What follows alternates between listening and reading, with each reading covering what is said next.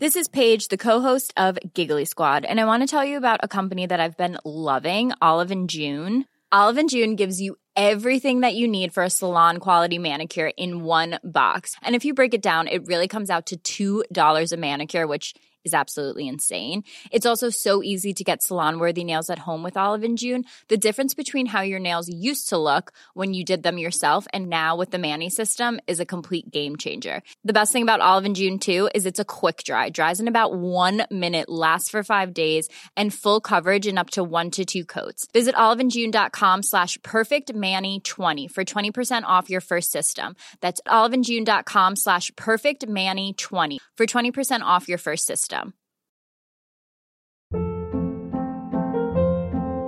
Hold up. What was that? Boring. No flavor. That was as bad as those leftovers you ate all week. Keke Palmer here, and it's time to say hello to something fresh and guilt-free. HelloFresh. Jazz up dinner with pecan-crusted chicken or garlic butter shrimp scampi. Now that's music to my mouth. HelloFresh. Let's get this dinner party started. Discover all the delicious possibilities at HelloFresh.com. I'm Sandra, and I'm just the professional your small business was looking for. But you didn't hire me because you didn't use LinkedIn Jobs. LinkedIn has professionals you can't find anywhere else, including those who aren't actively looking for a new job, but might be open to the perfect role, like me. In a given month, over 70% of LinkedIn users don't visit other leading job sites. So if you're not looking on LinkedIn, you'll miss out on great candidates like Sandra. Start hiring professionals like a professional. Post your free job on linkedin.com/achieve today. This podcast contains discussions of child abuse, sexual repression and sexual abuse, suicide, racism, misogyny, PTSD and PTSD symptoms, and spiritual oppression and abuse, including guilt, shame, and fear. In most episodes, we will be mentioning some of these concepts in a general way without any graphic detail. If any of these topics or other triggering topics will be mentioned in great detail, we will let you know at the beginning of each individual episode, as well as in the show notes for that episode. Roll, rolling river of time. You've healed me in too many days. No regrets, no confusion. There'll be no pollution. I'm so thankful I've decided to change my ways. Welcome back to the Leaving Eden podcast. My name is Gabriel Hacohen, and I am here with my co-host. Hi, I'm Sadie Carpenter. And I would like to say right off the bat that I do take advantage of my right to vote. As you should. As we all should. And that has everything to do with today's episode, which is part 2 of our 2-part series about the new IFB. New IFB, so fresh, so clean. Not really. If you are joining us for the first time, the Leaving Eden podcast is a podcast about Sadie Carpenter's life in the Independent Fundamental Baptist cult, also known as the IFB cult. We call them the IFB. We seek to educate and to inform our listeners about this cult and other cults and the real and present danger that they pose to society as a whole. We wish to promote freedom of mind, freedom of thought, and freedom of religion. So if this is your first time tuning in, I would highly recommend going back and listening to earlier episodes, especially our 5-part First Family of Fundamentalism series that we did last year, because that contains a lot of the history, a lot of the information that is important to know. And as I said, this is the second part of a 2-part episode that we're doing. So at least go back and listen to the last episode. Cool. Okay. Let's go. In the last episode, we talked about the differences between the new IFB and the old IFB.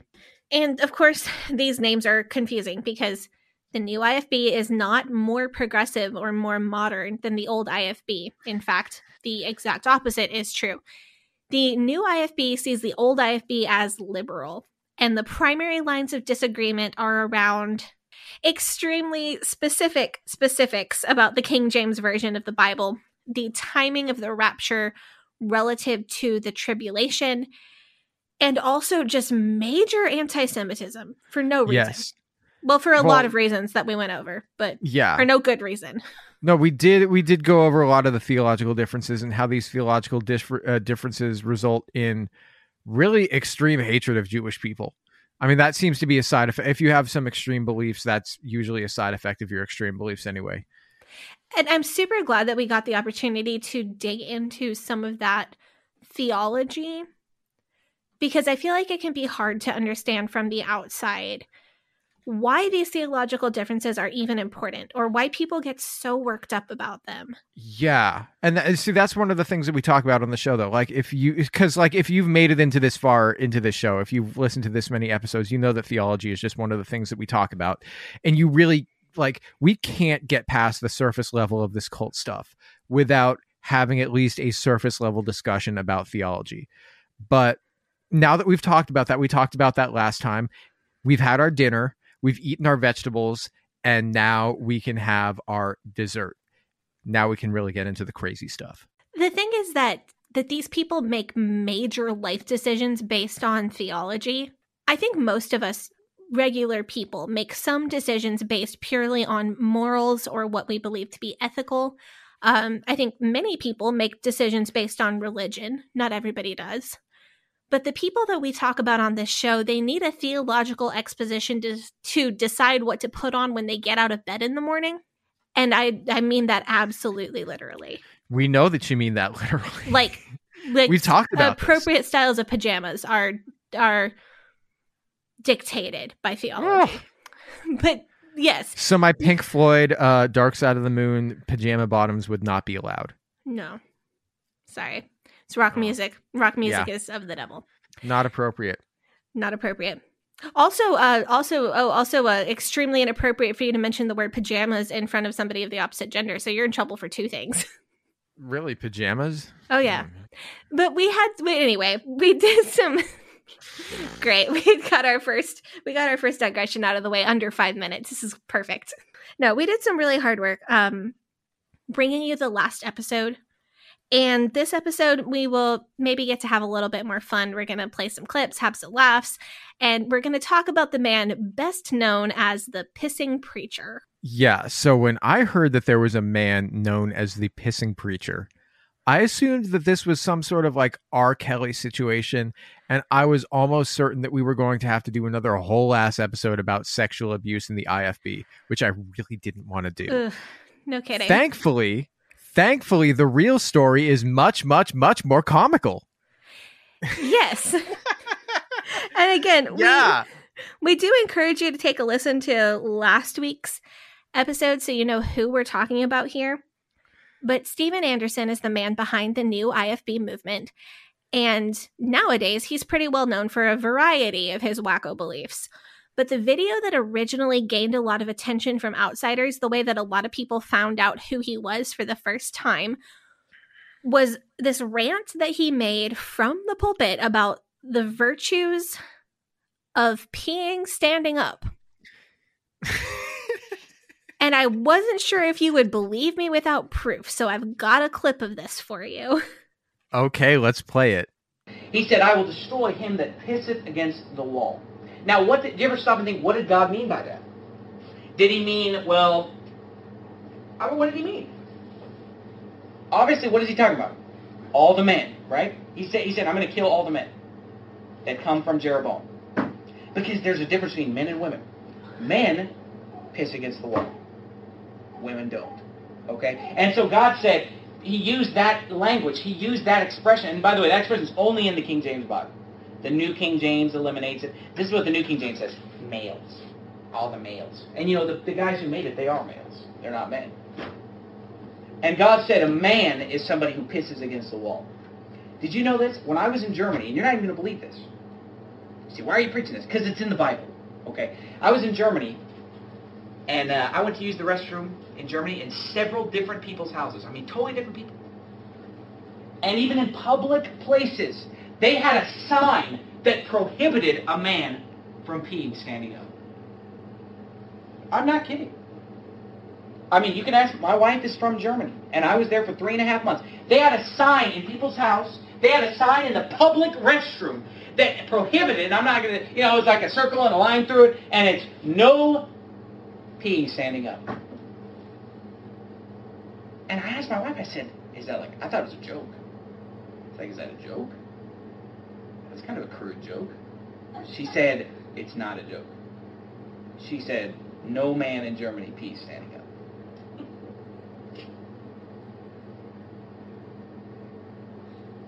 That's where we're headed in this country, my friend. We got a bunch of pastors who pee sitting down. We got a bunch of, and you say, oh, you're being vile. I'm not, hey, then God's being vile. God's the one that wrote the Bible, my friend. We got pastors who pee sitting down. We got the President of the United States probably pee sitting down.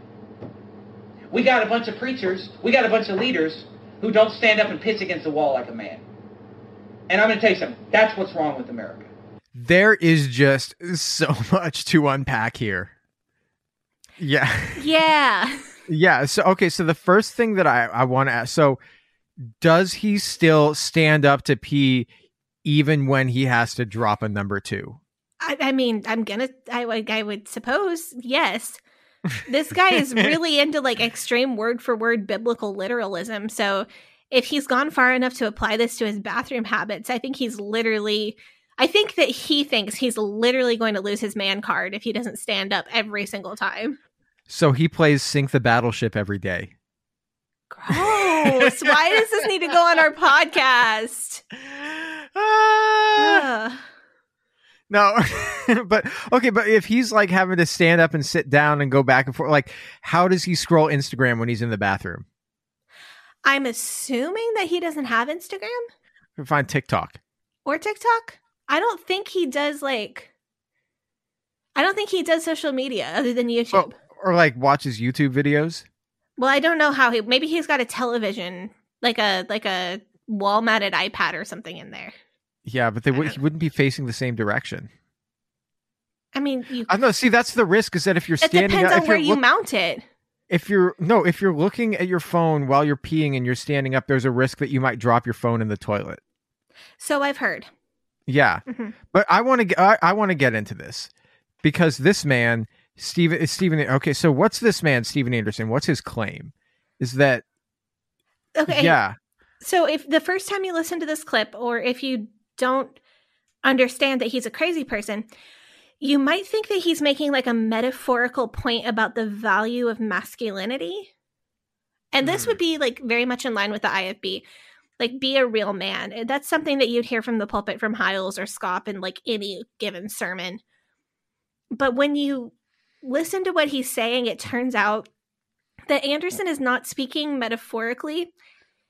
He is completely, literally saying that it is unbiblical and morally wrong to not stand up to pee if you were a male, and that a man who does not do so has something wrong with him. As in sinful.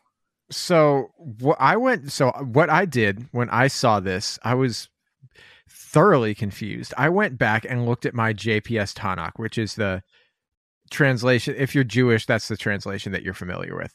Because, so what is Anderson's claim? That in the King James Version, it says, pisses against him who pisses against the wall instead of men. Yeah.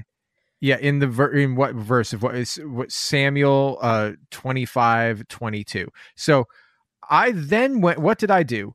I then went to Sepharia.org, which is an excellent resource because they have all of the Hebrew Bible there. And if you go into the translations and the meanings of individual words, and you can translate it word by word. So lo and behold, in the original Hebrew text, it also basically says, kill everyone, kill him who urinates on the wall. Mm-hmm. And the translators at the Jewish Publication Society just decided to say men for whatever reason, probably because we all know what they're talking about here.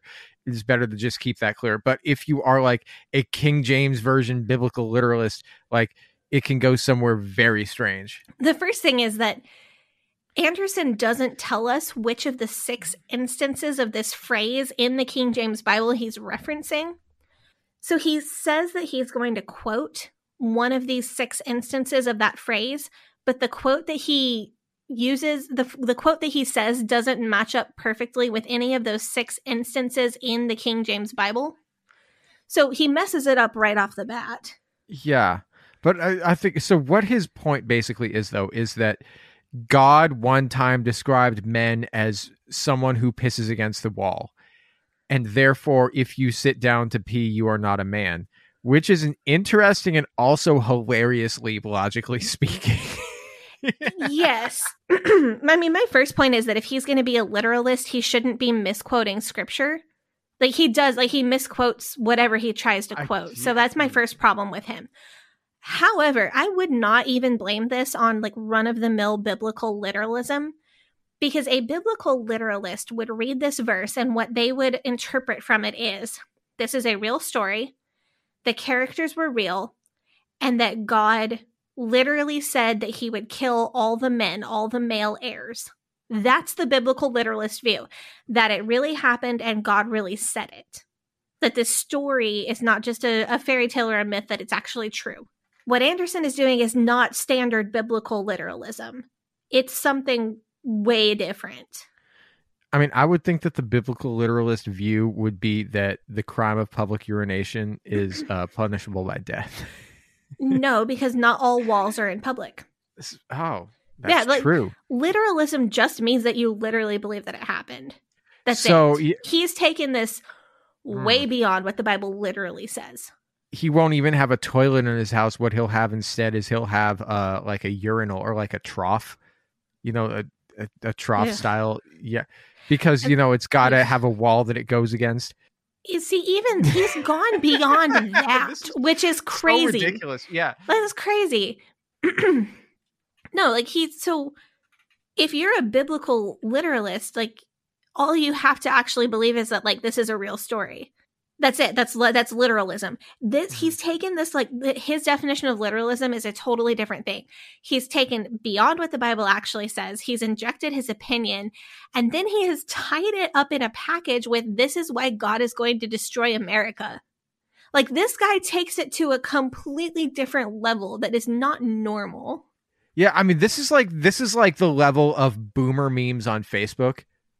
You know what I'm saying? Yeah. Yeah, like can't you just imagine somebody posting a picture of like a public toilet with a no peeing standing up sign, and then it says, "This is where America is headed. Real men pee standing up. Share if you agree." Like I mean, so he says that when he went to Germany, he saw a sign that was like a no peeing standing up sign in the public bathrooms in Germany.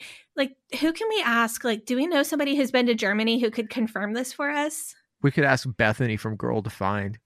Yeah, she'd have to go on and on and on about her heritage and what they went through before she'd answer it. Yeah. I don't think it's worth it. I mean, I'm pretty sure her great-grandfather was an absolute Nazi about the rules. So, yeah, when he was the man.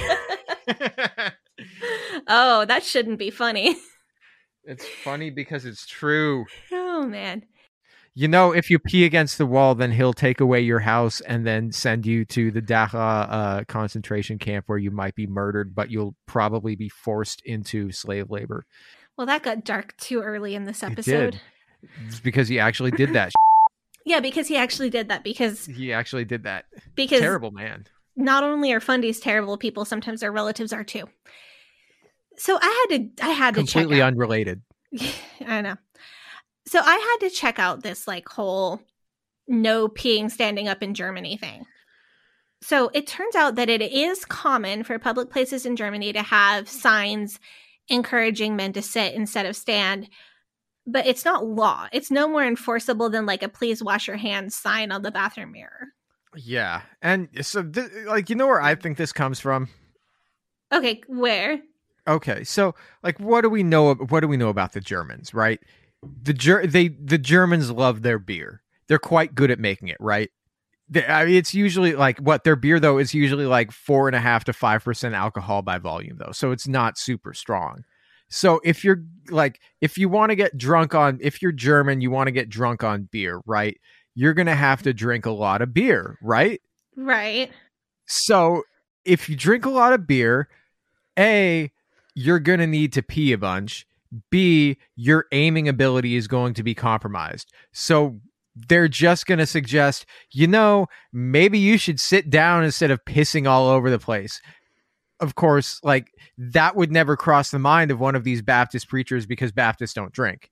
So that's a thought. That makes perfect sense. That's a logical theory.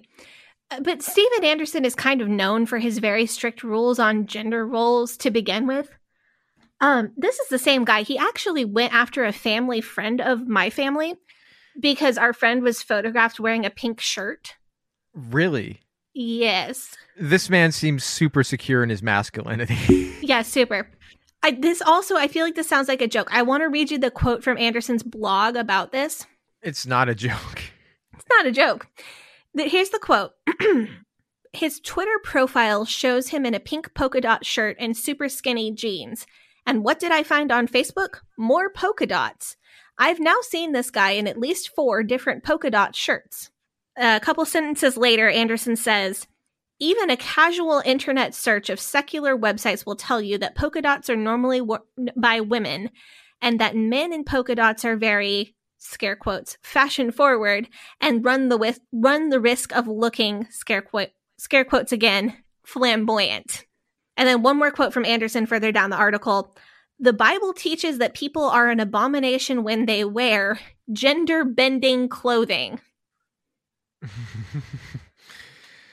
So how I want to ask though, like, how come he has an issue with men in skinny jeans? Because obviously if women are wearing dresses all the time and never wearing pants, then men can wear whatever pants they want without looking like a woman, right? I mean, that stands to reason. That would be the logical thing, but apparently skinny jeans like polka dots are gender-bending clothing. Gender-bending clothing. Gender-bending. Polka dots. And it threatens his masculinity, apparently. Yeah. I mean, he has such an issue with polka dots looking girl. Like, what patterns are acceptable? What patterns are manly enough?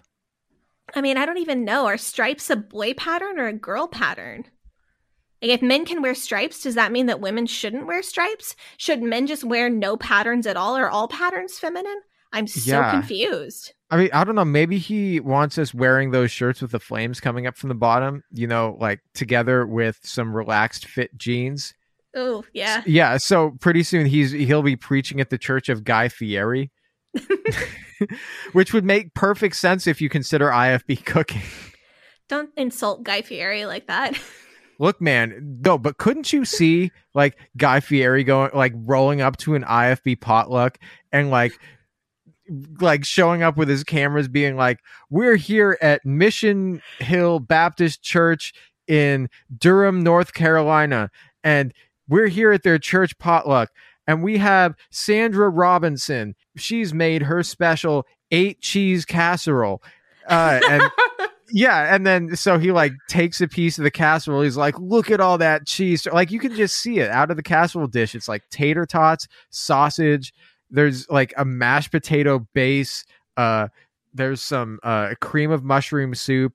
There's some it's melted cheese, French fried onions on the top. Throw some gumballs in there for good measure. So I have to tell you really quick. I was making this recipe the other day, and the original recipe calls for cream of mushroom soup. And I found online a better, more delicious alternative. And I was really, I was really proud of myself because I didn't. Heavy cream and cream cheese. Heavy cream and cream cheese. Yeah, it's not more healthy. It just tastes a lot better. Anyway. Okay. I was proud of myself for not just using the cream of mushroom soup. Interesting. I think it's just so weird to see cream of mushroom soup and be like, yeah, that's an ingredient. What else is it? A soup? Well, it says soup on the can. It? No, nobody eats that. It's not meant for eating. It's meant for putting. I don't eat it no matter what. I don't know. That's true. Anyway, sorry, that one was my fault. Anderson is so obsessed with this polka dot shirt issue. He is obsessed with it too. Listen, dude, he had an entire sermon online about it. And this man, his sermons, this is not like a 30-minute deal. His sermons run as long as our podcast episodes. like an hour to an hour and a half, literally on this one man's fashion choices. So like longer than an episode of Queer Eye about literally just this one man's shirt choices and his skinny jeans. Sadly, the sermon was taken down in one of YouTube's many attempts to get Anderson deplatformed. So I can't play it for you. Yeah. But like that's an hour and a half. That's 2 episodes of Queer Eye. Mm-hmm. Yeah. And as an extremely fashionable man, I want to know what Steven Anderson's fashion tips are so that I can be absolutely sure to do the exact opposite. I have not been able to find his thoughts on men's fashion other than the things that he hates, which is skinny jeans, shorts of any kind, the color pink, and polka dots. But I can tell you that just from watching videos of him, he generally favors dark gray, dark brown, or olive green suits. He almost never wears a black suit. He almost always wears a white shirt when preaching, and then he wears earth-toned ties. I think the new IFB has a rule about only wearing white shirts in the pulpit. That was a Jack Hyles thing too. I'm not 100% sure, but I think they have a big thing about that. Yeah. So is Steven Anderson like girl defined for men? Oh gosh. Yeah. So should we get like a drag queen to read him? No. Or a drag king? We should get a drag king to read him. No, I know a drag king, but I am pretty sure that he would consider Steven Anderson just beneath him as a topic of conversation, not worth the breath to discuss him. I don't want to make any queer person that I care about go through this. No. I don't. Yeah. I mean, I don't blame him. Like Steven Anderson is the type of guy to make me a sandwich jokes on the regular. See, I don't think Anderson really jokes. He's odd in the way that he kind of attempts humor.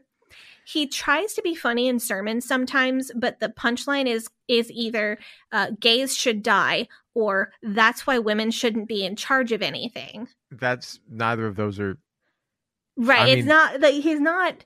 I've never seen him actually tell a joke. I mean, I don't know. He's not funny. He's like. He seems like the kind of guy that would drive like a giant lifted diesel pickup truck with giant wheels on it. So from what I've seen, actually, he drives a 15-passenger van with his church information painted on the side. But I don't know if we can take points off for that because you kind of do need a 15-passenger van when you have 11 kids. He has 11 kids? 11. At this current time. I guess the like massive numbers of kids shouldn't be at all surprising to me anymore. Yeah. We talked about his views on birth control back in last week's episode. And since he also believes that women shouldn't read things other than the Bible or Christian literature and shouldn't work outside the home and shouldn't vote, in addition to regular fundy beliefs like not watching TV, not wearing pants, and not listening to anything other than Christian music, I get the impression his wife has time to have a lot of kids with all the time she saves not doing all of those things. But I want to back up real quick right there. So he believes that women shouldn't vote. I feel like I need to just let him put this in his own words. So here's a clip. It says that they should be keepers at home. They should be good. And then he says they should be obedient to their own husbands. Now, how often do you hear that preached today? Well, if you come to Faithful Word, you hear it all the time. But if you go somewhere else, you don't hear it so much. But that's what the Bible says. You say, well, that's old. That's that old-fashioned idea. Today we have women's rights. We've come a long way, baby.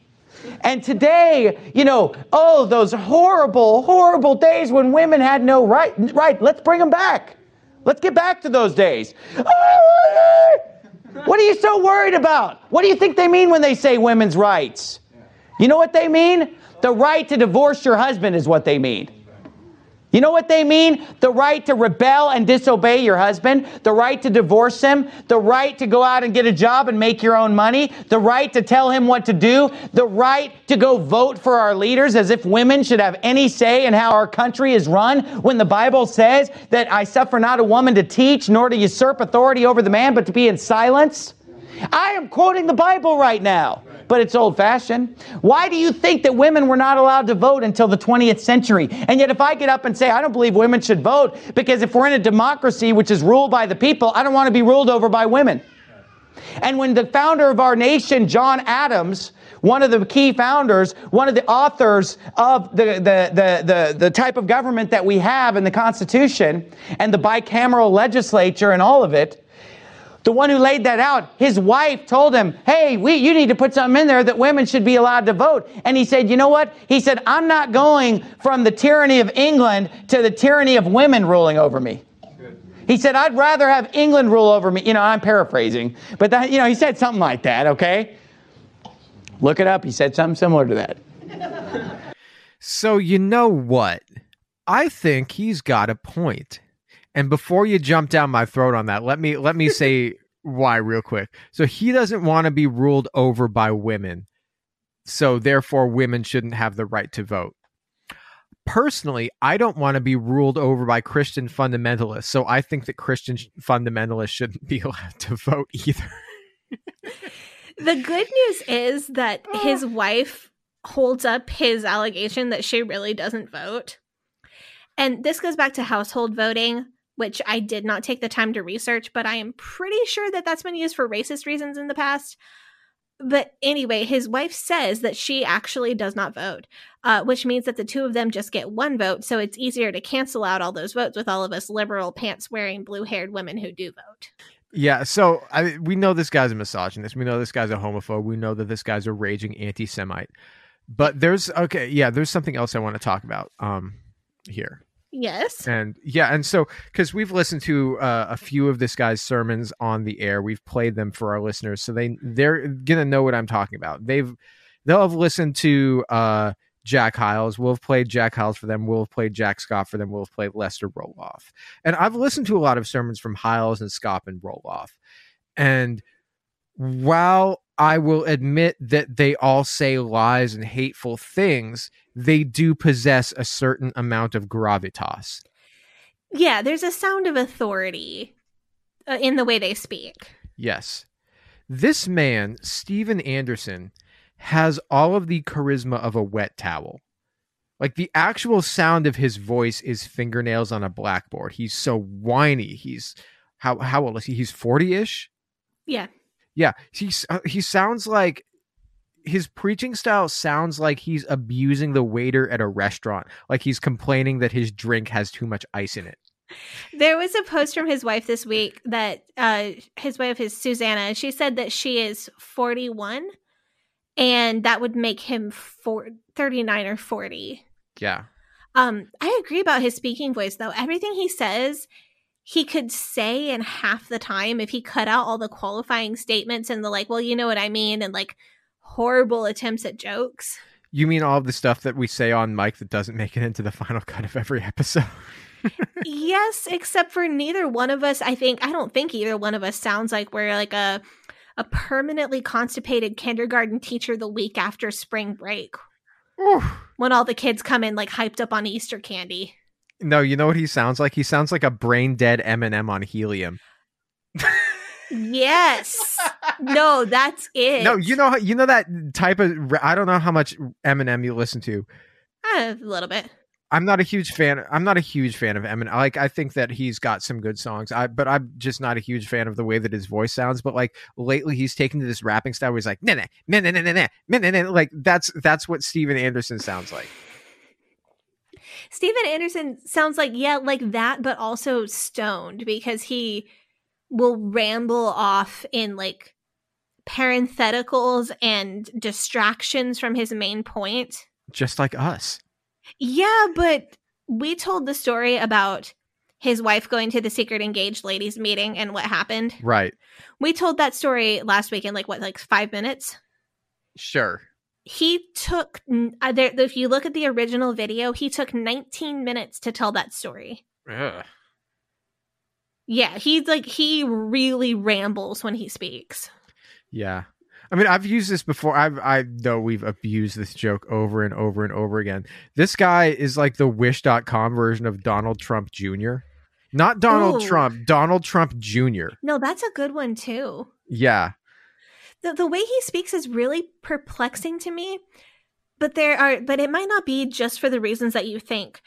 His wife, Susanna, has a blog and she has a YouTube channel.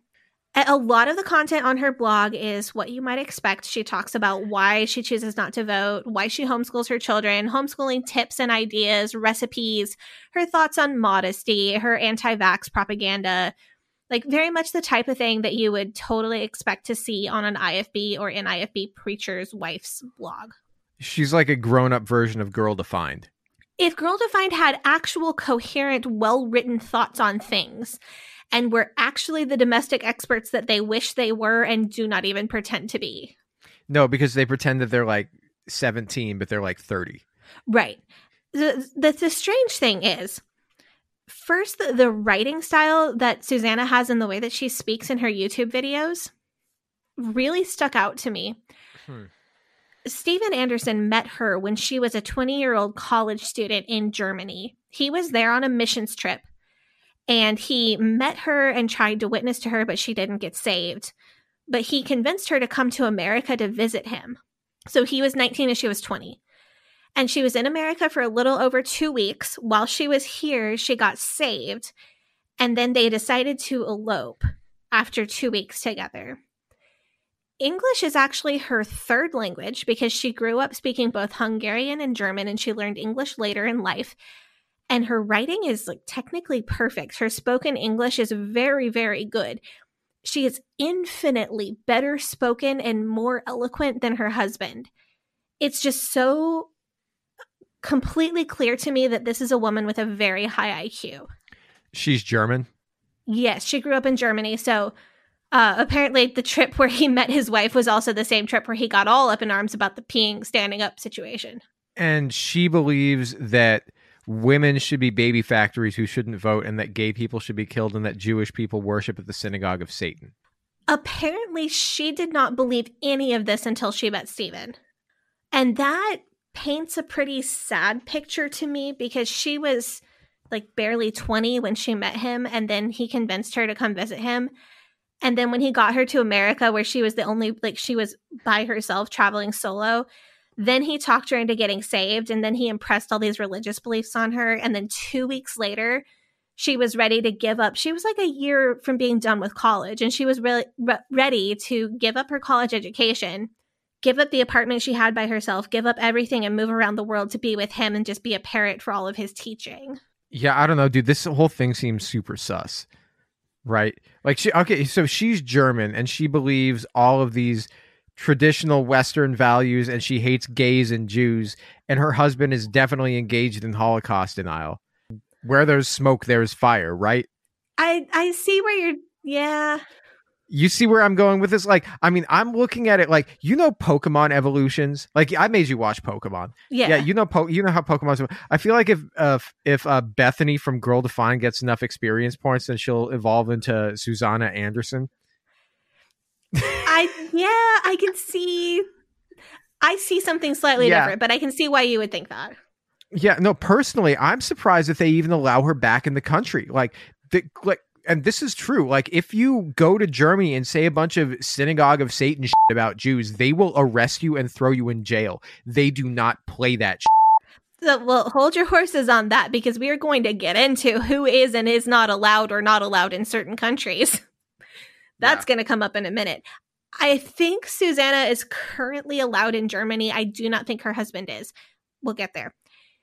Steven did mention, the reason I'm having a different perspective on this than you are is he mentioned in a blog post that their first fight was because she didn't understand about gay people being bad because she had always been taught that it was okay.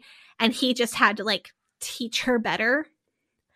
So I tend to lead towards the idea that she wasn't always bigoted, that she met him really young. And he was not a bad looking guy at the time. If you look, you can see pictures of him at 19. He was a pretty good looking guy.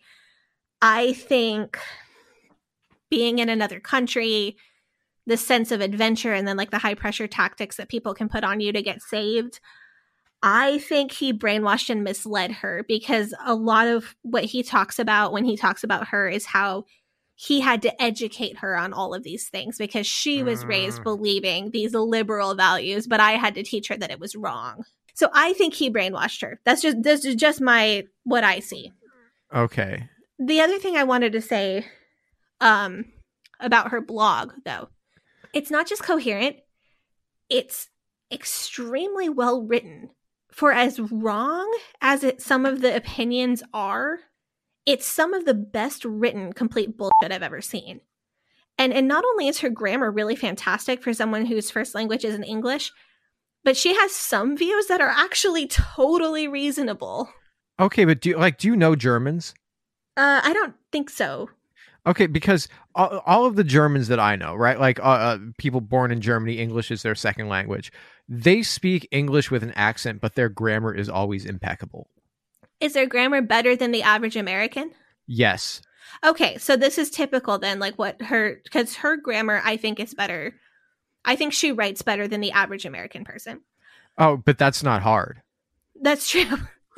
But the point I'm trying to make, though, is the stark difference between her and her husband.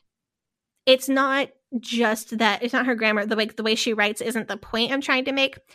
She is honestly and truly an eloquent writer, and she really makes her husband look bad. Like, she makes him sound like even more of a fourth grader. Yeah. Okay, but that's how Germans are. Like, their culture is very methodical. That makes sense. My overarching point, though, is that she's smarter than her husband. I don't doubt it. To put it in plain language. Like, she's smart, and it makes him look dumb by comparison. And I think he's a big hypocrite for putting her down when she is clearly way brighter than he is. I feel like that's all of Christian fundamentalism, though. Like, you can have really smart women, and then they're nothing compared to their husbands, even though they're way smarter. Yeah. That's fair, though. I think in the old IFB, women tend to play dumb. So I was taught this concept that you should act stupid to make your husband look smarter. And that you should very much play blonde or play dumb or play like you're a child mentally to make your husband look smarter, which is just gross in 1,010 ways. That seems very annoying. Yeah, I pretty much gagged saying that. But Susanna does not seem to have that concept. So I think this is a little bit different because she is clearly really bright. My other point is that some of her posts are not crazy, which is just kind of unique and interesting to me. That, like, there are things that she is completely on the level about. For example, she is very pro breastfeeding, and she is very anti women having to feed their babies with a blanket over their heads. Like, she's straight up like, if you don't like it, don't look. You wouldn't want to eat with your head under a tablecloth, and neither does my baby. Huh. Which is like a totally modern, correct thing to think. You know, like women's bodies are not inherently sexual, and like babies don't need to eat with a blanket over their head unless that's what makes the mother comfortable. And she's like completely on about that. Like, so smart about it. So it's just mind-blowing to me that like she's got some things so right and some things so wrong. It's weird.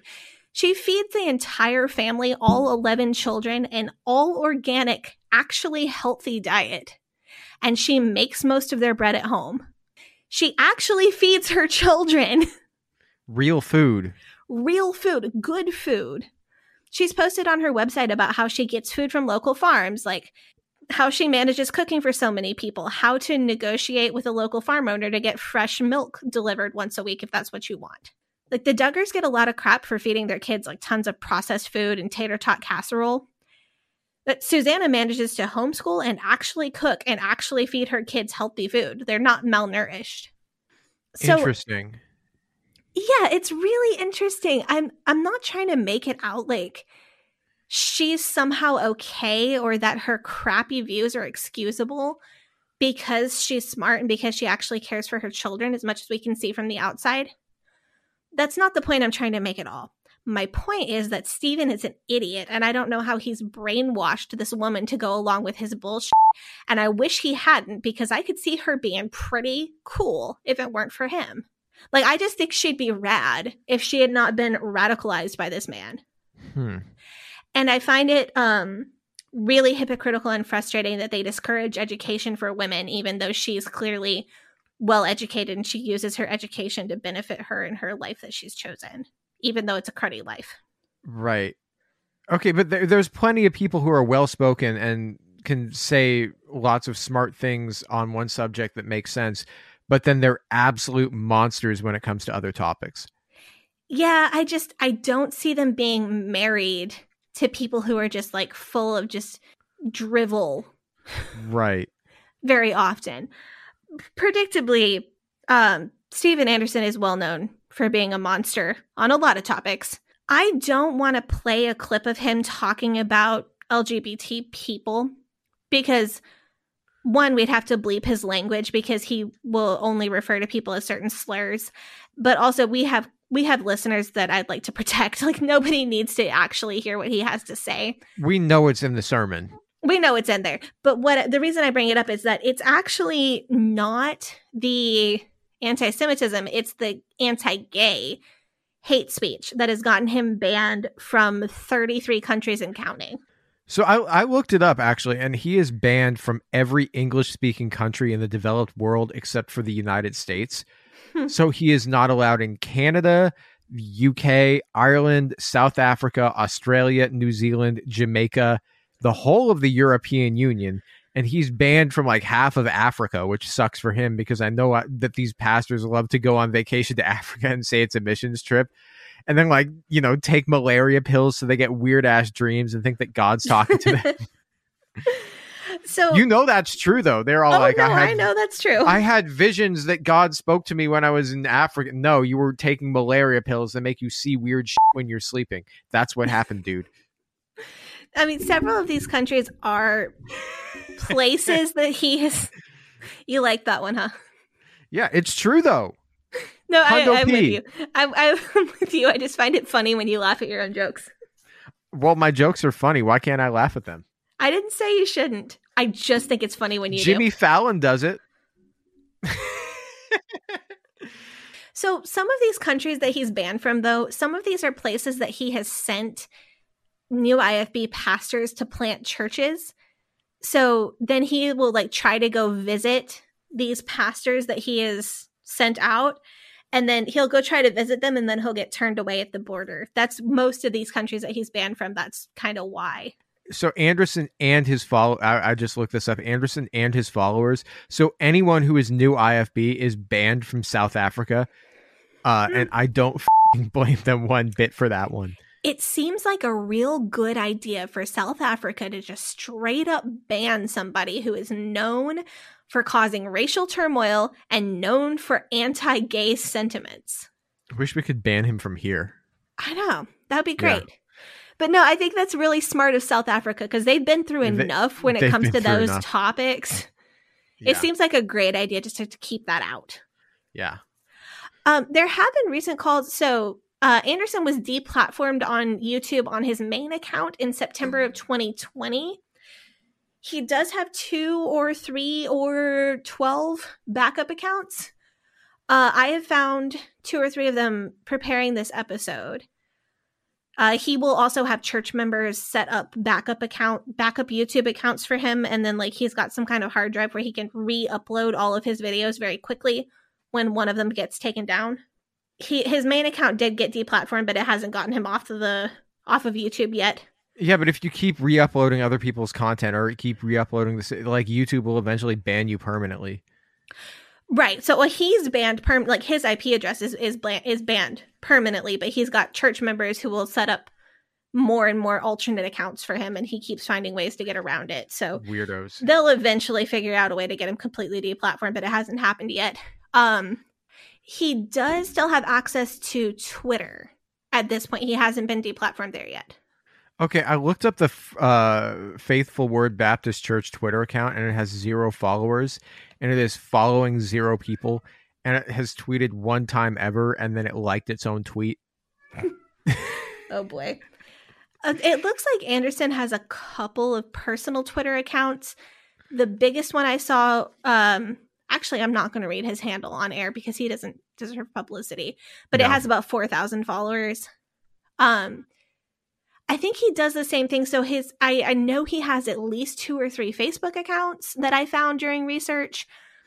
I think he does the same thing. That's his like social media strategy. He has like many sock accounts because he gets shut down and banned so often that he's got to have like all these extra accounts to just like pick up where he started. Yeah. I mean, as people who are on Twitter and they get banned all the time, that's what they do.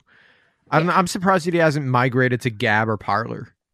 I think there's one definitive reason why he hasn't. Really?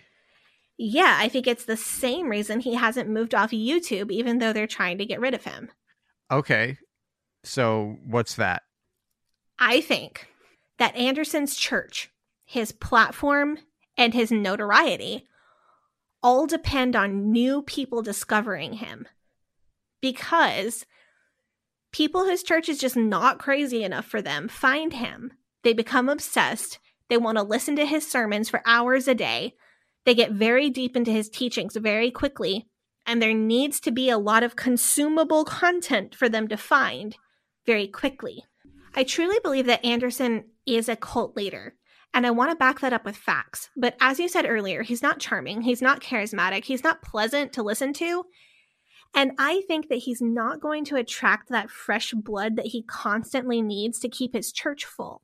He's not going to attract the attention that he clearly needs without a rabbit hole full of content to draw people in, whether they're new followers or new haters. So it's more about getting attention than anything else, whether it's good or bad. You know, any attention is good attention. That's my theory about this guy. I think for him, any attention snowballs into more attention. Because clearly most people that encounter this kind of trash are just not going to be convinced by it. Right. Even lots of IFB people who are all about Hyles and even all about SCOP are going to see this and go, no, that's not for me.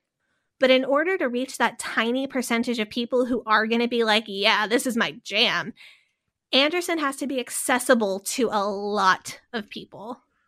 Right. Because most of their lives, these people have been told like the most strict, the most upright, like the most rigid. That's the best way that you can be. That's what you should aspire to. So if they see the guy that's like extreme even for them, they're thinking, you know, maybe I should see what this guy's all about. Right. And a lot of those IFB people who are like, I should see what this guy is about, a lot of them are going to eventually be like, no, this isn't for me. I think a lot of IFB people are turned off by his use of language. It's not like he's dropping F-bombs in the pulpit or anything, but he uses a lot of slurs, a lot of like more mild cuss words. Words like whore are really common. He will say crap from the pulpit, which I understand crap is not a curse word in real life, but in the IFB it very much is. So IFB members who maybe don't want to be as strict, they're not going to be into this. But like if you're an IFB member who's easily offended, you're also not going to be into this. But if you want like something as strict as possible and as abrasive as possible, because, you know, you've really leaned into the idea of separating yourself and distinguishing yourself from other people and really hating outsiders, this is the cult for you. Right. There is a group that this will very much appeal to. And I think that that Anderson positions himself on purpose to get the most eyes on his content so that he will find that small group of people that are really going to be into this. So I got to let my cat in because we heard him in the background earlier. We heard him in the background of a previous episode, and people on the Facebook group were like, is your cat okay? So I'm going to let him in, and then can we talk about whether or not this guy is a cult leader? Yeah, let's do it. Okay, hold on. And let's go take up the offering. Yeah, let's do that. All right.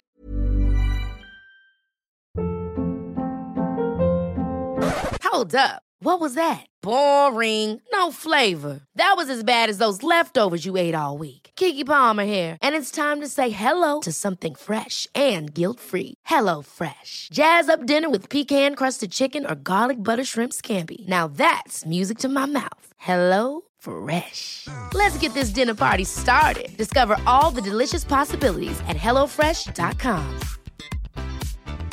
Hiring for your small business? If you're not looking for professionals on LinkedIn, you're looking in the wrong place. That's like looking for your car keys in a fish tank. LinkedIn helps you hire professionals you can't find anywhere else, even those who aren't actively searching for a new job but might be open to the perfect role. In a given month, over 70% of LinkedIn users don't even visit other leading job sites. So start looking in the right place. With LinkedIn, you can hire professionals like a professional. Post your free job on linkedin.com/achieve today. Hey, it's Sadie. If this is your first time listening to the Leaving Eden podcast, make sure you go back and check out episode 1, where we start the whole story. You might also want to check out our cult true crime series, The First Family of Fundamentalism. If you like the show, you can support us by joining our Patreon, where we have extended and uncensored episodes available. You can also join in the discussion in our Facebook group, Eden Exodus. Tell a friend, tell a family member, tell your worst enemy. The Leaving Eden podcast is a fully independent podcast, and we really do appreciate your support.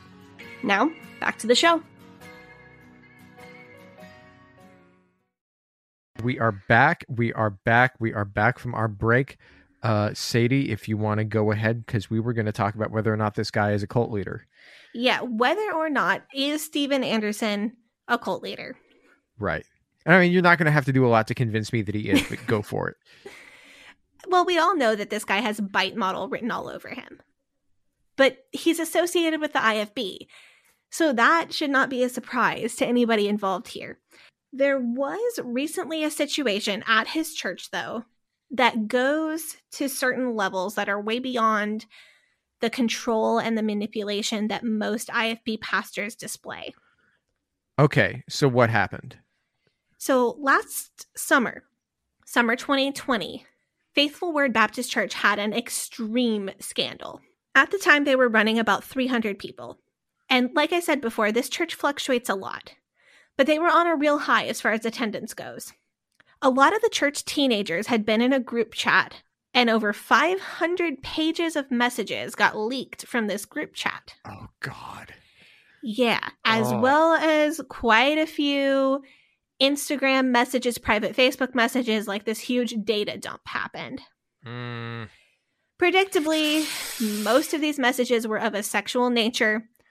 A lot of the teenage boys in the church, at least, including at least 2 of Anderson's sons, talking in depth about what they want to do to the teenage girls in the church. Okay. So they're teenage boys, so it's not going to be pretty. No. But I want to, so this seems maybe just more embarrassing and maybe a teachable moment than anything else, if I'm being optimistic. Yeah, you can stop being optimistic, because these girls are being added to the group without consent. And then they're having people speak to them that way without consenting to it. And then they're saying, please stop talking about me that way. I don't want to engage in this kind of sexual conversation, trying to leave the group, and they'll be added back to the group. And then people will continue to speak to them that way without consent. So more than anything else, this is a consent problem. And these are teenagers, so I feel a little bit weird about going into super detail. But I will generally say that there are very violent things that they're fantasizing about in this chat, talking about tying people up, different BDSM activities that they wanted to do to like these teenage girls in the church. And some of these young men are 16, 17, 18, and they're talking about doing this to teenage girls as young as 13 or 14. Oh, that's not great. It's not. Like, most of this isn't illegal, but none of it is good. No. And there's a lot of talk about roofies, talking about like bringing quote unquote hookers to church. Like, if we witness to them, then it's okay. Like, that kind of talk going on. Yikes. Yeah, this is a fucking mess. It's messed up. Oh, yeah. And obviously the parents in the church are not happy at all with their kids talking about sex, period, because these kids are supposed to be waiting until marriage. These kids are supposed to be very chaste. But it's not just that they're talking about sex. It's violent themes. It's stuff that you would not want your 14-year-old exposed to. Even if you're raising a kid in a sex-positive environment, this is not age-appropriate. And of course, this chat went on long enough that one of Anderson's sons who was involved turned 18. And he was continued still engaging. Mm-hmm. with young teenagers in this chat. So like, he's 18 and there's people in the chat that are 13 and 14. So there becomes a legal issue as well. Yeah, it's not good. That's skeezy. That's really skeezy. I don't like that at all. I don't either. No. So to those of us on the outside, the primary issue is that this was brought to Anderson's attention. And under Arizona law, he is a mandatory reporter. And of course, he didn't report this to the police or to CPS or to anybody else who could help. No, of course he wouldn't. Right. But to the Faithful Word Baptist Church members, that wasn't their problem. That's more like the outsider's problem, is that he didn't report.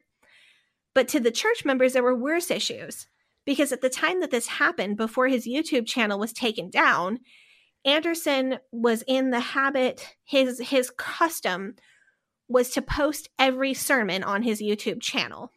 But when Anderson brought this issue before his church, the issue of the group chat, he preached a sermon so violent and so hateful that he would not even put it on his YouTube.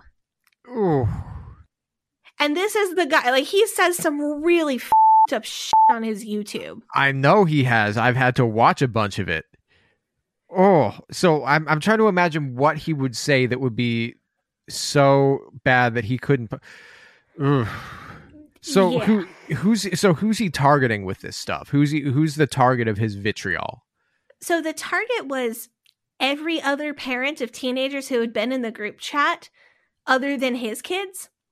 And the teenagers who were in the group chat other than his kids, and the church members who were committing the sin of gossip by talking about it. Okay, this is something that I want to talk about right here. Because to me, it feels like the sin of gossip is the ultimate IFB get out of jail free card if you're a pastor. Because you can literally just accuse anybody of the sin of gossip if they're trying to call you on your bullshit.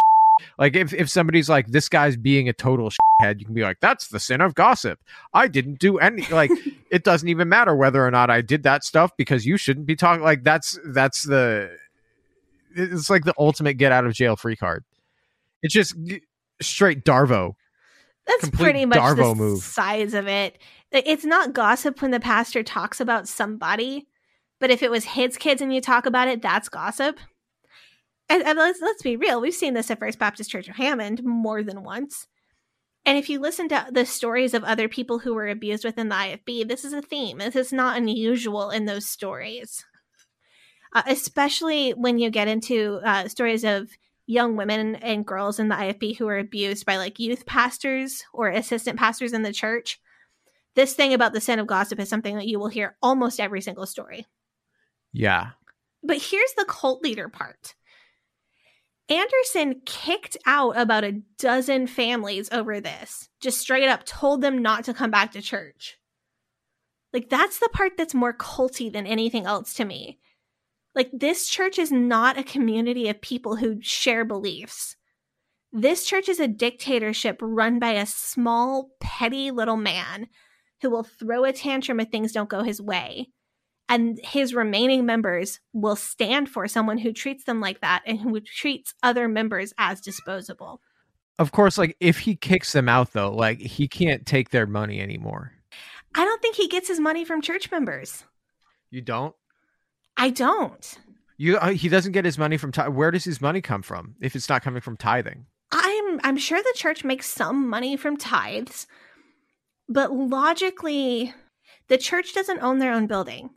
They rent a pretty significantly sized storefront. So money is going to that every month. The Andersons do live in a fairly modest house, but according to Susanna's blog, they spend about $2,000 a month on food, which makes sense for a family that size. I just don't see the math adding up on an IFB preacher's salary. Then where is their income coming from? We know that Susanna has at least 3 lines of income. She runs a modest swimwear company. She has bread baking courses and other YouTube videos. And she sells a homeschool curriculum plan. And if they're spending $25,000 on food alone every year, they're gonna need a lot of money to make that work, though. Yeah, and I don't think it's likely that Susanna is making that kind of money from these endeavors. There are some PayPal handles and some donation links that you'll see on different Anderson videos and different websites that he runs. People have done some cursory investigation into those while looking into the church scandal. As far as anyone has found out so far, there are a lot of different PayPal handles and like donation links, and those just go to Anderson. They don't go to the church. People haven't gotten incredibly far into that investigation yet, but people have been able to find out that it sure looks like that money just goes in his pocket. So you're saying that he's basically just been crowdfunding his church and his life. I'm saying that something is weird here, and I don't know what it is because I don't have time to get into this guy's finances. He and his wife run enough websites that I have actually lost count. There's like a dozen, maybe more. He runs the church like a dictator, and that's very clear. And these donation accounts, it's not clear whether they benefit him or benefit the ministry.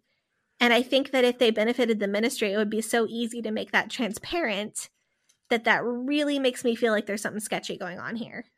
But this is what if he's the pastor, he is the church basically, right? Is there a difference between these two things? Oh, no, that is not the way that a typical independent Baptist church or any independent church works. Like, that's not normal at all. Usually independent churches file when they start, they file for 501c3 nonprofit business status with the IRS, and the proprietorship of that corporation, the 501c3 corporation, it belongs to the church itself. So we're kind of getting into corporate personhood, which is a little bit weird. But basically the church is a corporation, and the governing body of that corporation is a board of members. Sometimes it is the membership at large in a democratic voting system. More usually it is a board of directors. Usually that's the deacons. It could also be like deacons and deacons' wives, or deacons and other longtime members.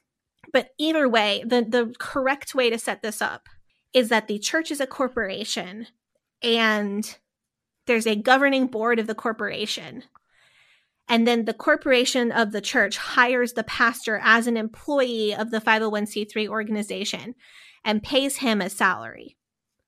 Just like the CEO of a company is an employee of that company, unless the CEO also owns the company.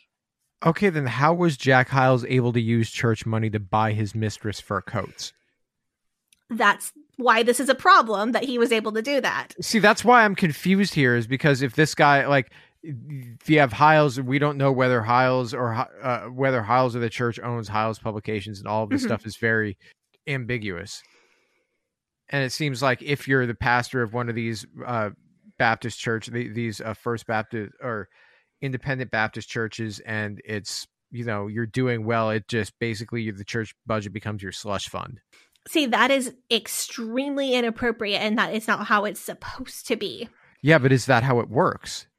Not usually. Not in a normal IFB church. If they're doing things right. If they're doing things right, like not in any church that I'm going to tell you in a second about how churches that I've been in handled this.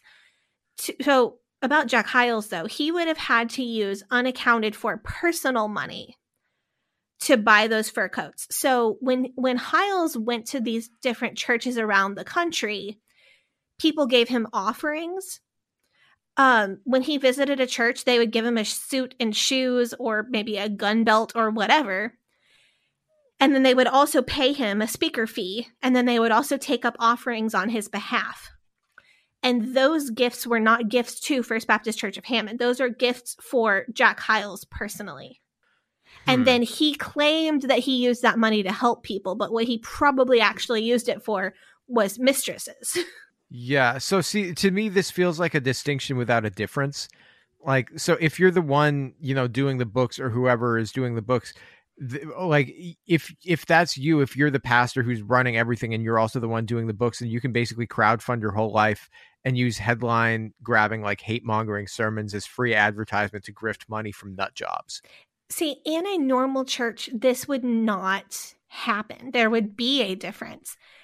In a normal IFB church, the pastor would never be the main person doing the books. It would maybe be the pastor and somebody else, like the pastor and a church secretary, or the pastor and the head of the deacon board. Right, just to keep everything above board. Above board, yes, like normal people with sanity. In IFB churches that I've been involved in, the bookkeeping is public information, and if you are on the membership roll of the church, you can request the records, and they will just give them to you. The church would vote on all financial matters, even small things, and the church would vote to pass a budget at an agreed upon interval. Some churches do monthly, some churches do 6 months, some churches do a year. But money and checks would never be handled by one person alone. And there would be two people present and accounting for each other, two unrelated, non-family people accounting for each other when counting the offering, when doing bookkeeping in any financial matter. But it turns out Faithful Word Baptist Church is not set up this way. It is not set up where the church is a corporation and Anderson is an employee. Faithful Word Baptist is set up with Anderson as the proprietor. So in his case, he is the church. And this is not normal, and it's not okay. Not only does he have the authority to dictate who can and cannot come to his church, which in a normal congregation would be a matter of a vote between all adult church members, he also has the authority to do whatever the he wants to do with the finances without repercussions. So I don't know if this means anything or not. I downloaded some of these group chats, which I found a dump from some of these group chats. I did see one of Anderson's sons in the group chat saying that he wanted to hire a sex worker with church funds. I don't know. Maybe it was a joke, but who knows at this point? Yeah. I mean, honestly, though, I feel like the people who he kicked out got lucky. You know what I'm saying? Yeah. Yeah. Maybe the whole incident was like just shocking enough for a few of them to get out like for good. You know, there are some people who have gone public because of this and look like they could be on a path that could lead them out of the NIFB forever. So I do hope that those people get out. And that's the other thing that I wanted to bring up as far as calling him a cult leader. There is no new IFB without Anderson. At this time, all new IFB churches are directly connected to him.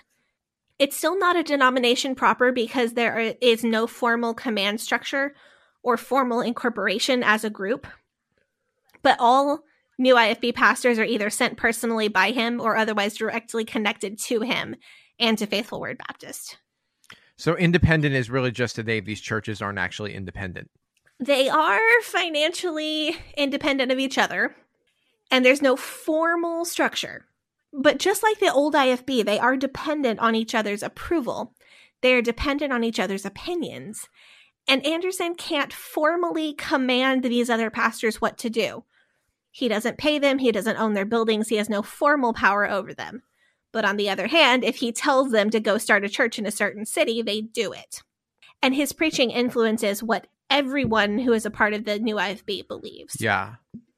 No, but this sort of tactic where it's like just all sorts, just hate with no oversight, though, that seems like a recipe for like exporting extremism. That's the thing. In independent churches, there's no stopgap. There's no fire break for radicalization.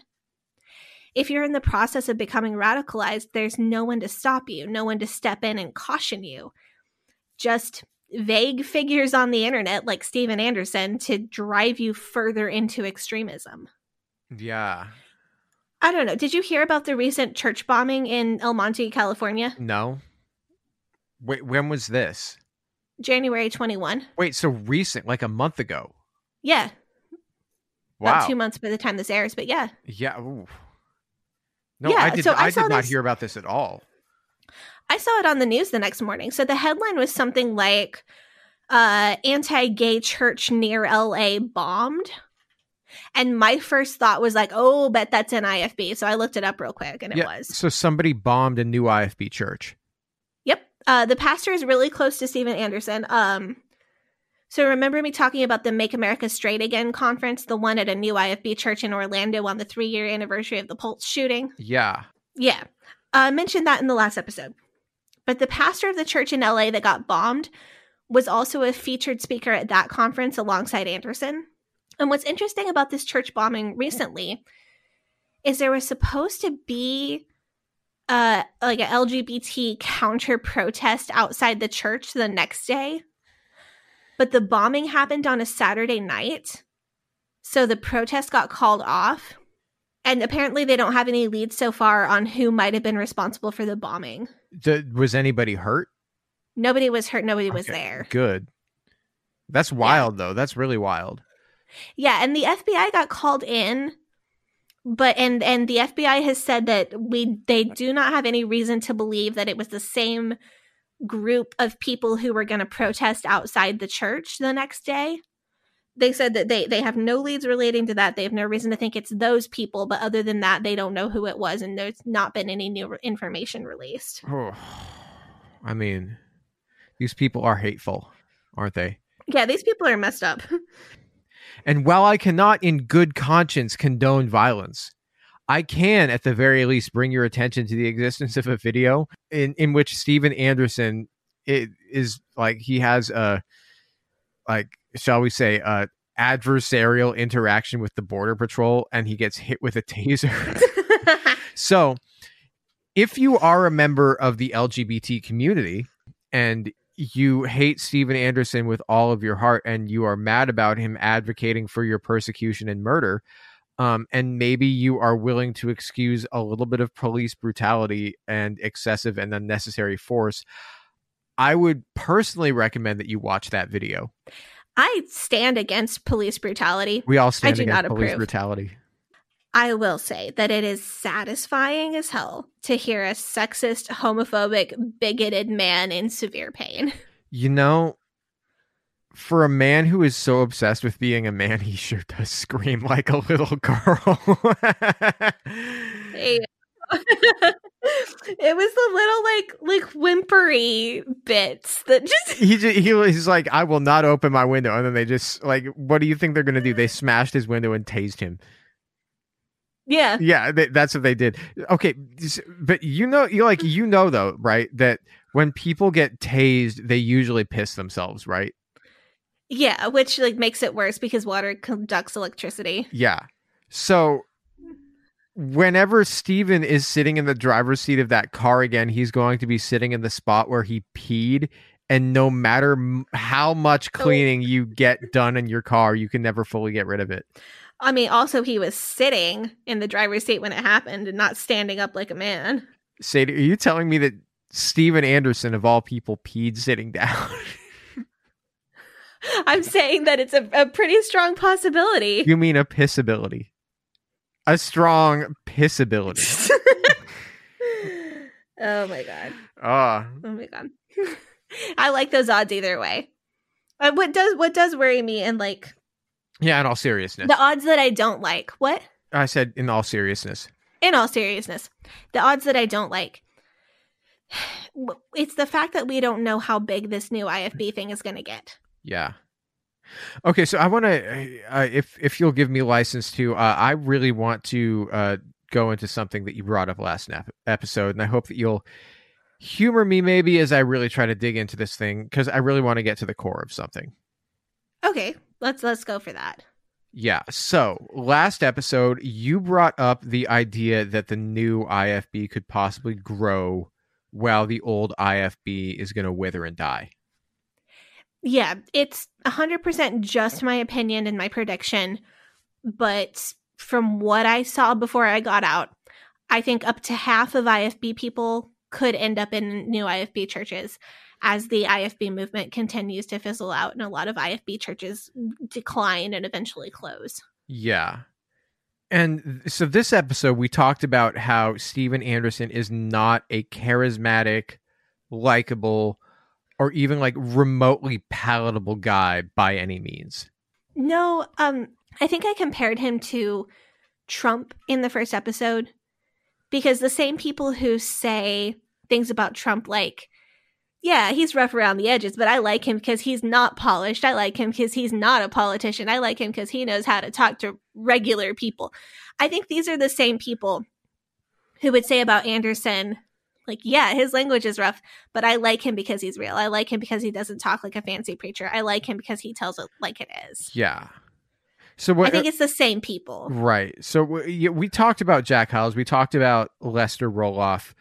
We really dug deep, we to try to give them an origin story. But this episode, I guess we didn't really do that. We didn't talk about, we talked about what he did at Hyles Anderson. We weren't talking about like, oh, this is who he was growing up. This is what his real motivations are. And there's two reasons why we didn't do that. And the first is that, A, the information is really not readily available. And the second is that even if it was, like, why would we care? You know what I'm saying? Because, by this, I mean, so Steven Anderson was a dime a dozen preacher boy at Hyles Anderson College. There was nothing interesting, nothing remarkable about him. There was nothing to set him apart from the rest, really. Just that he was happy to take things a step further than everybody else was. There was nothing like standing in his way from being successful, if you know what I mean. Like, because when you're IFB, you can basically go somewhere, start a church, say whatever the hell you want because, there's no governing body. I mean, you drew the comparison to Trump. Like, the thing with Trump is that he had a reality show that was built around the persona of him being good at business. And so people thought, oh, well, this guy's good at business. But Steven Anderson is just some fucking guy. And yeah, he's just some guy with a YouTube channel. Yeah, and so that's the scary thing. Like, the scary thing to me is, so we live in an age of democratization of media, of information. So any Joe Schmo can put up whatever they want on the internet, even if they're a whiny voice nutcase who wants to bitch about people wearing pink shirts and polka dots. Like, anybody can see it. Anybody can decide if they want to support it. Now, this in and of itself isn't that scary, but what's scary to me is that, like, a month ago or so, like, maybe we talked about how easy it is, especially in the age of social media, the way, it's easy to interact with people on Twitter and on the internet and, pick a point of view, take an ideology, run with it as far as it will go until you reach the extreme end, and then just set up camp there. Because, like, intellectually speaking, that's like the easiest fucking move that you can make. You can just be like, I believe this ideology. This is what I believe. These are the rules, blah, blah, blah, blah, blah. I'm just going to follow this. If it's with this ideology, it's right. If it's against it, it's wrong. I will not try to resolve any cognitive dissonance. But that's what this guy has essentially done. He's taken the ideas of the IFB, which are extreme as they, like, as they exist, and he's taken them, run with them as far as they will go, set up camp there, and now he's just waiting for people to see him, like, out there, like, essentially at the logical conclusion of IFB ideology. And he's just waiting for them to follow him. And anybody can do this. And so, like, with the old generation of IFBs, and extreme conservatives, they're getting old, they're dying out, and the ones doing things in a certain traditional way, that's who's dying out. And the younger people are going to be the ones who want to make their own path, and they're going to be looking to make a mark. And this guy is really setting up a blueprint for how that is done. And that is truly terrifying. Yeah. Because I think maybe this is just a kind of a petri dish example of how extremism gets followers. Like, why extremism looks attractive to people. I first encountered Steven Anderson and the new IFB shortly after I left the IFB movement myself. So I was kind of in that phase where I really enjoyed making fun of his more extreme views. We poked fun at some of those earlier in this episode. Yeah. And I think he's really popular among those of us who have gotten out for that reason. Because he just gives us, like, a giant, very broad target to get a good laugh at his ridiculousness. But the more I look into him, the less funny it is. Because while some of his views are just laughable, he is gaining traction, and I am afraid that he might be able to build the next big thing. Like, he may really become the next big cult leader, or he might influence the next big cult leader. We have stories. We have hundreds of credible, provable, personal stories of people who have come out of the IFB. just recently, we were in the Facebook group and one of our listeners posted about her own story that had so many similarities to mine. And you said something about how every story I tell you eventually gets corroborated by at least one more person. Yeah. Like everything that I claim will eventually get backed up by someone else who saw what I saw or experienced what I experienced. And what really scares me is that we don't have a lot of stories yet about people coming out of the new IFB because it's too recent. The new IFB really started in 2005 and it didn't get that much traction for the first 5 years. Didn't really start picking up until 2009 to 2011. So the children that had been born into the new IFB are just now getting close to the age that I was when I left the IFB. We don't have any kind of understanding yet about how this can hurt people who were raised in it. We don't have access to inside stories from people who left. And what that means to me is that we don't know yet how dangerous this group really is. Eesh. Yeah. And I know I keep coming back to this. There's this one thing I keep harping on. But do you want to know what the most f***ed up thing is? What's that? This guy is f***ing grating to listen to. But people still want to join his cult. You know what I mean? Which means that people like his messaging. I mean, you remember a couple weeks ago, I compared the IFB to poison Kool-Aid. Yeah. Yeah. Well, this guy is like poisoned rancid milk. And somebody's drinking the rancid milk anyway because they want the poison. Ugh. That's what it's like. I mean, that's nasty, but that's a great analogy. This guy, he is not appealing. He's not suave. He's not charming. If you're listening to him, it's because you're actively making a choice to hear racism, to hear sexism, to hear hate speech and anti-Semitism and everything else that he spews.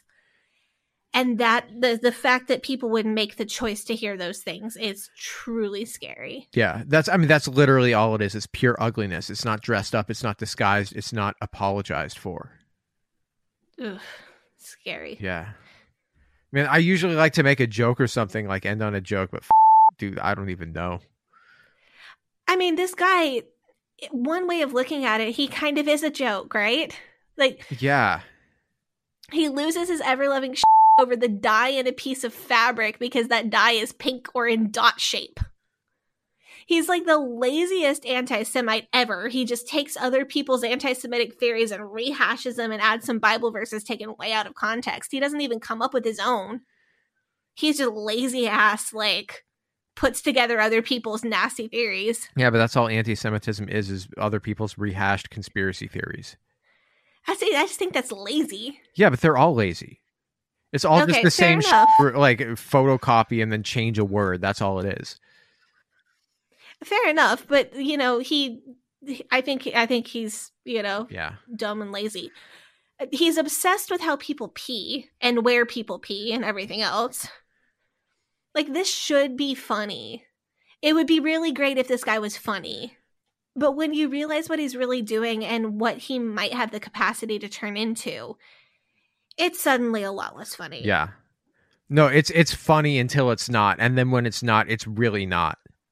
Yeah. I don't know. Keep your eyes on this guy. I think, that was rough. I think I'm going to go listen to him get tased one more time. And then I'm going to go watch Seinfeld or something. Yeah. Palate cleanser. Yeah. Time for a palate cleanser. Ugh. Okay. Well. Anyway. Yeah. This has been the Leaving Eden podcast. You can, if you like this show, if you want to follow this show, we are on Facebook, Instagram at Leaving Eden Podcast. We are on Twitter at Leaving Eden Pod. If you've got questions for us, send us an email at leavingedenpod@gmail.com.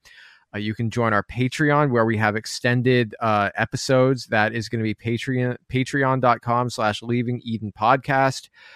You can join our Facebook group, which is called Eden Exodus. We have people, we have great conversations in there almost every single day. And there's anything else that I am forgetting. Recommend our show to your family, your friends, your coworkers, your mortal enemies. Sadie, do you want to plug your social media? Yeah, you can find me on Instagram at Sadie Carpenter Music and on Twitter at Hell Yeah Sadie. and also on Clubhouse at Hell Yeah Sadie, and on TikTok at Sadie Carpenter 1. Yeah, and I am on Facebook, Instagram, Twitter, and Clubhouse at GAVRIELHACOHEN. And I hope that you guys have a better day than I did after talking about Steven Anderson all day, because it was terrible.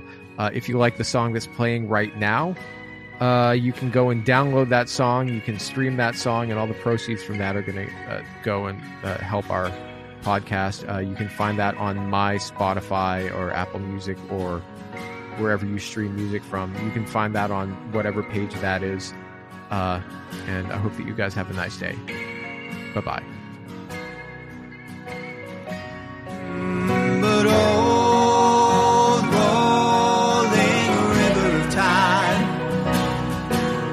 you've healed me in too many days. No regrets, no confusion, there'll be no pollution. I'm so thankful I've decided to change my ways. I'm so thankful I decided to change my ways.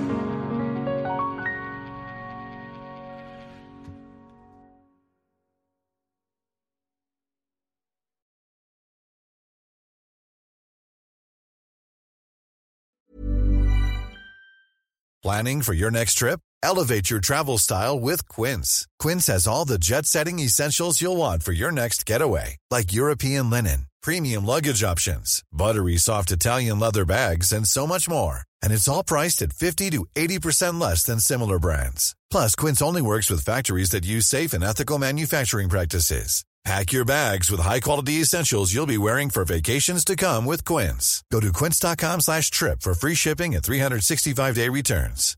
Imagine the softest sheets you've ever felt. Now imagine them getting even softer over time. That's what you'll feel with Boll & Branch's organic cotton sheets. In a recent customer survey, 96% replied that Boll & Branch sheets get softer with every wash. Start getting your best night's sleep in these sheets that get softer and softer for years to come. Try their sheets with a 30-night guarantee. Plus, get 15% off your first order at bollandbranch.com. Code BUTTERY. Exclusions apply. See site for details.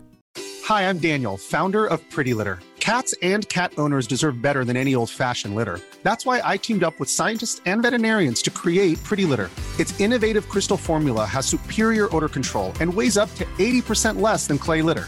Pretty Litter even monitors health by changing colors to help detect early signs of potential illness. It's the world's smartest kitty litter. Go to prettylitter.com and use code ACAST for 20% off your first order and a free cat toy. Terms and conditions apply. See site for details.